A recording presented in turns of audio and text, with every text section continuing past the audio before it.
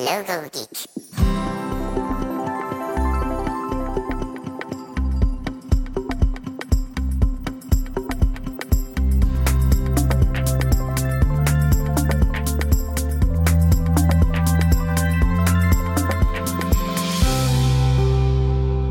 Hey Logo Geeks, it's Ian Paget here, and I'm back with another podcast that's created to help you make a living designing logos. On this week's show, I'm going to be discussing how you can build a reputation as a logo designer. But before we get into that, I want to thank the sponsor of this episode, The Perfect Match, a game where designers submit mood boards created using Adobe stock assets. And if your mood board design is chosen, you will be featured on Adobe's monthly live streaming game show with other talented designers, art directors, and creatives, where the winner goes home with $1,000. It's totally free to participate, and by simply submitting an entry, Adobe will give you a gift for your time. To learn more and to enter, visit theperfectmatch.co/play. So it's been a few months since doing a solo episode, so I thought I'd sit down and share some thoughts on how you can get frequent logo design clients. And I feel a key part of this is to become known as the go-to person for logo design services. And to achieve this, I feel it requires you to build a reputation. Building a reputation as a logo designer is something I've actively worked really hard on. So today in this podcast, I'm going to share the approaches that I've taken so far to position myself as an expert on the topic of logo design. This includes social posting, blogging, podcasting, video content, awards and juries, and social proof. So in this podcast, I'm going to talk through each of these individually. Just before I move on to this, I want to stress that being good at what you do, providing a quality design service, creating a great portfolio, and having solid case studies will all help towards building a reputation. So in this podcast, I'm going to focus on everything else aside from this. So let's start with social posting. So posting on social media is one form of marketing, but it will also help to position you as an expert too. So there's a long list of social platforms, and to keep this content evergreen, I'm not going to say any specific platform, but each one of them is set by its own set of rules, and the key to success with any platform is consistency. And since there's only so many hours in the day, if you was to try and show up on every single platform frequently, that's just not going to be feasible for most of us. So my approach has been to pick one and do it really well. That way I've been able to dedicate my time to learning everything there is to know about that one platform. Plus I have time and energy to post good content and to show up consistently too. So try to think of social media as a fire. If you try to light 10 different fires at once, you're most likely going to fail. Like once you've got one fire started, you hop to the next one, only to see that previous fire, sort of dwindle back to smoke.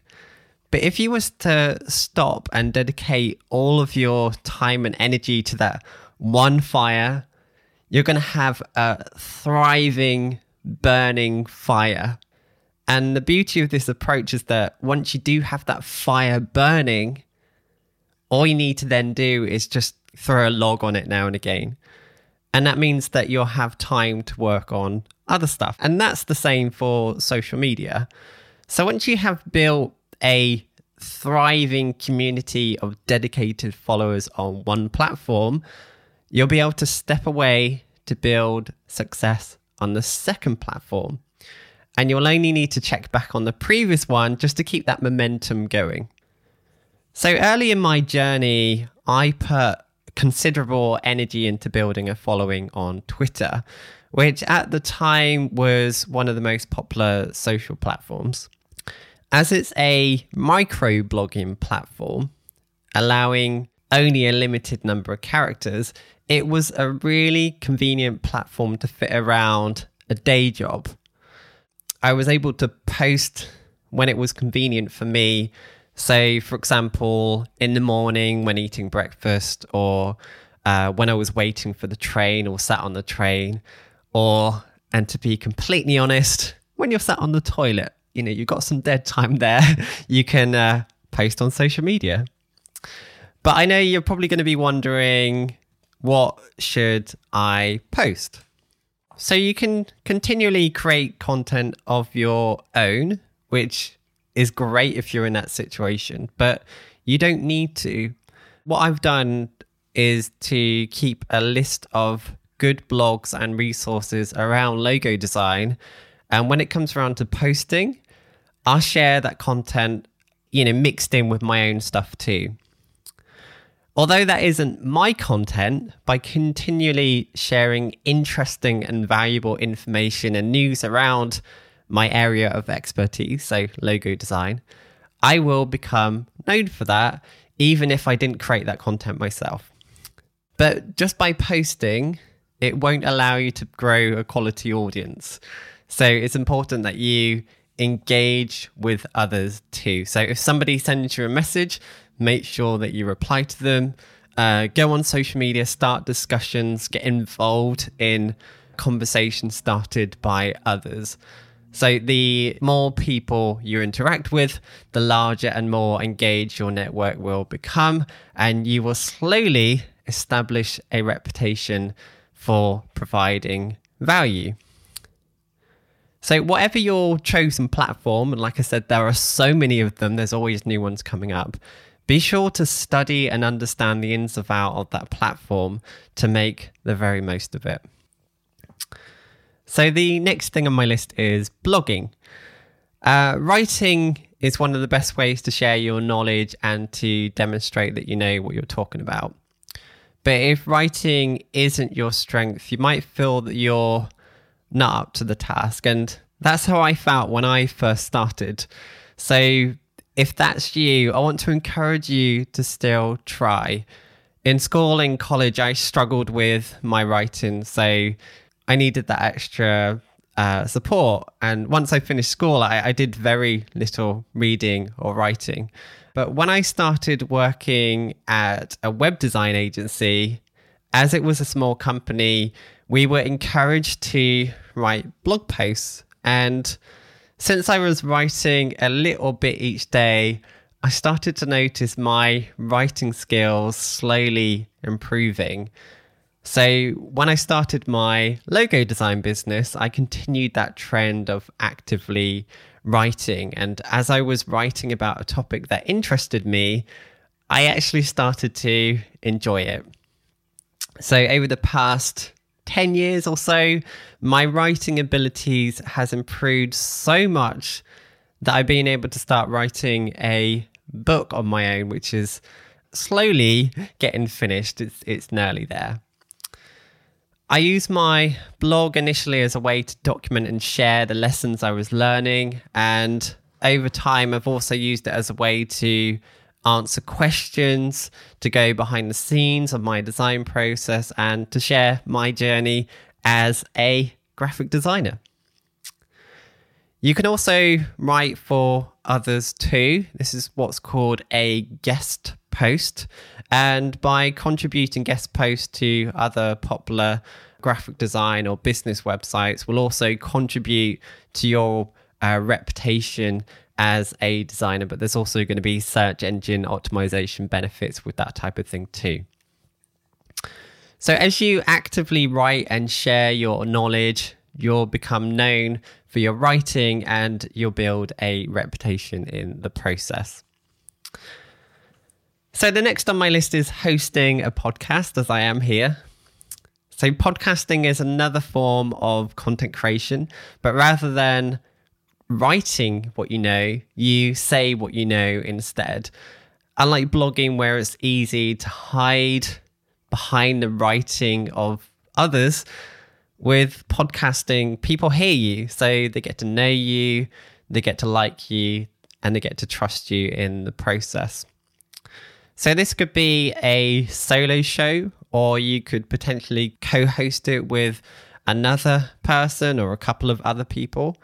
Or you could do like what I've done and invite guests on to give more depth and perspective to your show in the way that I do. Or you could do a mix, which I also do. Like I'm doing a solo episode now, but most of the time, as you know, if you're a frequent listener, I tend to have guests on to interview. So I started this podcast back in 2017. I can't believe it's been that length of time. But I didn't actually do this to build reputation. The primary reason for starting it was to help build my confidence. But reputation has come as an incredible byproduct of these efforts. Growing up, I struggled with anxiety. So I would really struggle with any form of public speaking, even in small groups. So in school, I did all I could to avoid any form of public speaking. But as I got older, it became a problem because it was holding me back. I ended up seeking help for this, and I spoke to a nurse who suggested maybe I have social anxiety disorder. And to help with that, she suggested I take what's called talking therapy, where they did something called cognitive behavioral therapy, which can help you to manage problems by challenging the way that you behave. So I can explain more about this, but I recommend doing a Google search. So in summary, it basically encourages you to face your fears. And for me, facing my fear of public speaking was podcasting. So even though I was in a room on my own, when I pressed that record button, it brought up all the fears and anxieties that I would face in any public situation. But I could face this fear in a safe environment, and I had control over that, how far I took it. So at first I did a few solo episodes, which are sadly no longer available. And then a few years later, I was a co-host on a friend show called Side Gig. Then I decided to throw myself in at the deep end and start my own show. And that's how the Logo Geek podcast was born. I made loads of mistakes and fumbled over my words in those first few interviews. But the beauty of audio is that you can cut out where you don't like and re-record yourself as many times as needed. And that's what I did. Basically, as long as the final thing sounds good, that's all that matters. And as you do more, you get better, as I have. So it's taken me a fair few years, but now I feel very confident as a podcast host and I actually really enjoy doing this type of thing. So hopefully this has been inspiring for you. And I would say, while my show's been successful and has brought me many personal benefits, including to help build a reputation, I do feel that to get the most out of a show and to differentiate from the sea of other design podcasts, I would recommend to create content that's targeted at your chosen audience. For example, if you want to target restaurant owners, you could create a series of episodes called Restaurant Branding Tips, where you discuss ways that design and branding can be used to improve the overall experience in a restaurant, to attract more customers and to increase profits. I think podcasting is a fantastic networking tool. So you could interview successful restaurant owners to go behind the scenes of their story. And as you have the chance to speak to them directly, they could eventually become a client because you're building that relationship with them. Podcasts can be released in seasons made up of as many episodes as you want, or you could release an episode on a consistent date, such as weekly or monthly. My podcast started as seasons made up of 10 episodes, and over time it's become a weekly show, and that's thanks to the support of sponsors who have helped to fund the production of the show, enabling me to dedicate the time to creating valuable content for you. And on that note, before moving on to more tips and advice for reputation growth, I do want to make sure to give a shout out to the sponsor of this episode, The Perfect Match, a game show from Adobe. As designers, we're always pitching great ideas through visuals, but have you ever considered how well your design communicates the intended messages? Do your clients really understand the work that you're putting in front of them? Well, now is your chance to find out, and you can test your skills by assembling a brand-inspired mood board using Adobe stock assets. And if your mood board design is chosen, you will be featured on Adobe's monthly live streaming game show with other designers, art directors, and creatives, where the winner goes home with $1,000. It's totally free to participate, and if you submit an entry, Adobe will give you a gift for your time. So by simply entering, you're always going to win something, which is pretty cool. To take part in that and to learn more, visit theperfectmatch.co/play. So let's continue to talk about building a reputation as a logo designer. So the next on my list carries on partly from podcasting, and that's to be interviewed. There are thousands of podcasts out there covering just about every interest you can possibly think of. A lot of them also feature guests and are actively looking for interesting people to come on their show. I've personally made it my mission to get on as many shows as I can, no matter what topic, no matter the number of people that listen. The main reason for this was to support the goal of building up my confidence, but it's also allowed me to speak directly to new audience who could potentially become followers or, more importantly, potentially clients too. Aside from the obvious networking benefits of doing this, it can also contribute to your search engine optimization efforts too. So most podcast hosts will create show notes for each episode, and on this page they normally include links to your website and social media channels. So even if nobody listens, you at least get that backlink from their website, which will help to contribute to your ongoing marketing efforts as well as growing your reputation. If, like me at first, you're not a confident speaker, being a guest on other podcasts can also be a way to gradually build up your confidence to start a show of your own. So if the opportunity does come up and you are invited on a show, or you can, put your foot in the door or offer to be on somebody else's show, go for it, try it, see what happens. It's totally worth it. I would highly recommend it. So the next on my list is video content. So video is hands down the easiest way to consume content. Written content needs to be read carefully for the information to be absorbed into your brain. And audio content requires you to focus, but it's ideal for situations where you're on the move and can't do much else, such as driving or walking. But it's less ideal when multitasking. Like I find it hard to listen to a podcast and to write, for example. With video though, you can just put it on, sit back, relax, watch and enjoy. And since you're able to make it so captivating, so with imagery along with audio, people are much more likely to focus their entire energy on that piece of content in that moment. So there's countless ways to share and watch video content. Pretty much every social media channel allows you to share video content in some form. And so there are ample opportunities to show your face and to provide value.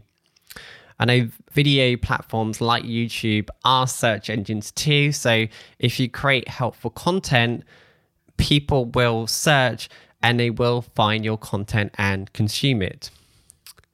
So if you dare to get on camera, it's an opportunity for people to get to know you, like you, and trust you. It's the perfect way to build a reputation. But if you're a bit of an introvert like me, video is absolutely terrifying. At the moment, getting on camera is still slightly terrifying for me. I don't feel comfortable on camera, so I haven't yet leveraged this to its full potential.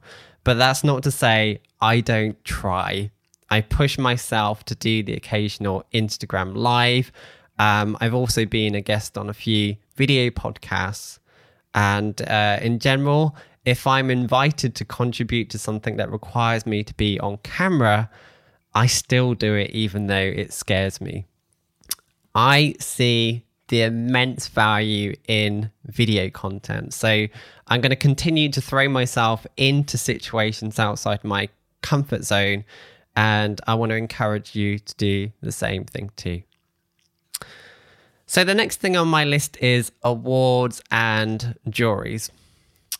If you win just one award, just one, you can forever call yourself an award-winning graphic designer. This not only makes you feel good, but it sounds impressive to potential clients too. There are several credible industry awards out there, and I've been fortunate enough to have won a couple of them. For example, gold in the International Visual Identity Awards, and I've also had work featured in the Logo Lounge book several times. I know that's not a lot in comparison to some designers I know, but it's never really been a priority for me to win awards because, like I said, once you've won one, which I have, I can forever tell people that I am an award-winning logo designer. But I do want to say that you need to be aware that most of these awards are businesses that profit off the back of designers' need for gratification. And there becomes a point where it's more about vanity. Although I'm sure that some of the bigger awards out there will attract clients, so I do appreciate the value of them. Most of us work in isolation, so understandably, we want to hear that our designs are the best of the best, but most of the time, it's money in someone else's pocket. This is why I aim to be on the jury instead, because this looks just as impressive as winning an award, but it also positions you as an industry leader too. So this is something I do freely and thoroughly enjoy. And in most cases, I've been invited to this, but in some cases, I have also volunteered as well. So if you see an opening there to be a judge on an industry awards, reach out, contact them, see if they might be interested in having you on their jury. If you don't ask, you don't get. I believe I've been selected for juries because I've built a reasonably large following on social media. Because part of the agreement often requires me to write a post about the awards. So it's going to be free publicity for them, but I get value out of this. So in this sort of case, it's mutually beneficial. So my point is, if you build reputation and you get known as an industry leader, you're more likely to be able to get on the jury for graphic design awards. So it's worth pushing. So the next thing on my list is qualification and certifications. So if you have a degree or certification, make sure that you mention this on your website. This will help you to demonstrate your knowledge and will provide an additional layer of trust. I personally don't have a formal design education, but I do have plenty of experience working within design teams, which can help towards that credibility just as much. So in my content on my website, I'll mention my prior experience and name drop any well-known companies that I've designed for whilst in those positions. And even though I don't have a degree, I do actively work to earn certifications in areas relevant to logo design and branding. One of those, for example, is Level C, which is something from Marty Neumar. So after attending them, I'll mention them on my website, on any telephone calls or on any sales process, just to add to my reputation. The next thing is social proof. If you're buying a new computer, how do you decide which is the best one? Most of us is going to read reviews, or you may ask a friend. And it's the actions and attitudes of the people around you that will influence your choice. And that's known as social proof, and that's something that we can leverage as designers. So imagine if a client was choosing between two graphic designers. They both have equally strong portfolios. One displays only a portfolio, and the other one mentions that they've won awards, they've been featured in reputable publications, they have hundreds of reviews, thousands of social media follows. Which of those two are you going to choose? Which one of those two are you going to trust? Which one of those two do you think will provide the most value? There may be no difference between the quality of service and the knowledge of those two graphic designers, but there's immediate perceived trust gain from social proof. That's why I made it an intentional part of my strategy and why I recommend that you do the same.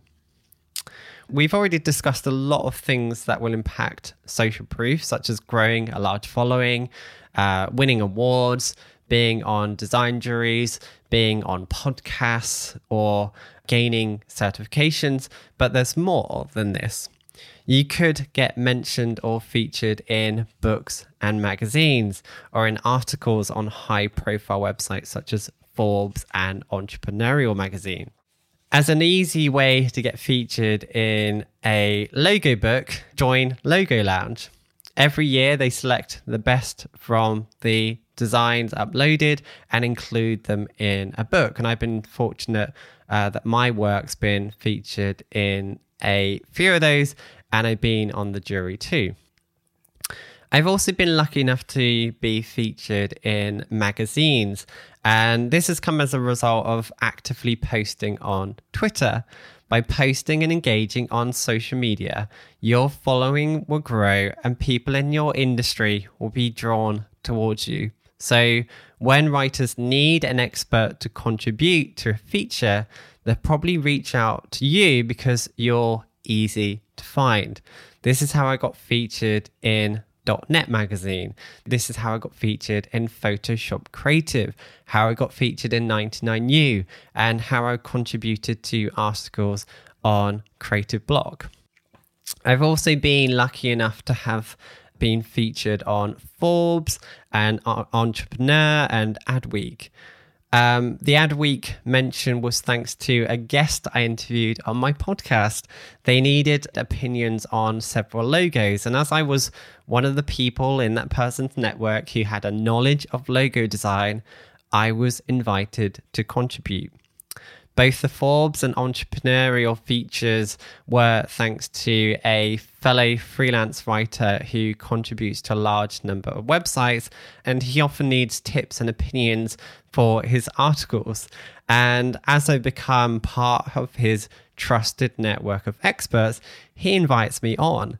So that's why networking is so powerful, and being a podcast host and posting on social media and connecting with people on social media is all part of that networking. It all goes together. It's ultimately your reputation that will provide trust. And it's this that will determine the quality of the leads that you attract, the volume of leads you convert, and the price that you can charge. This is why I continue to work on building my reputation as a designer, and why you should too. So I hope you found this episode useful. If you have other ideas of your own for growing a reputation, please discuss them in the Logo Geek community on Facebook. Alternatively, if you want to chat about this with me and a small group of other like-minded designers on Zoom calls every couple of weeks, send me a message and I'll let you know more about the Logo Geek Plus community. So that's it for this week. Thank you so much for listening, and I'll be back the same time next week for another exciting episode of the Logo Geek podcast.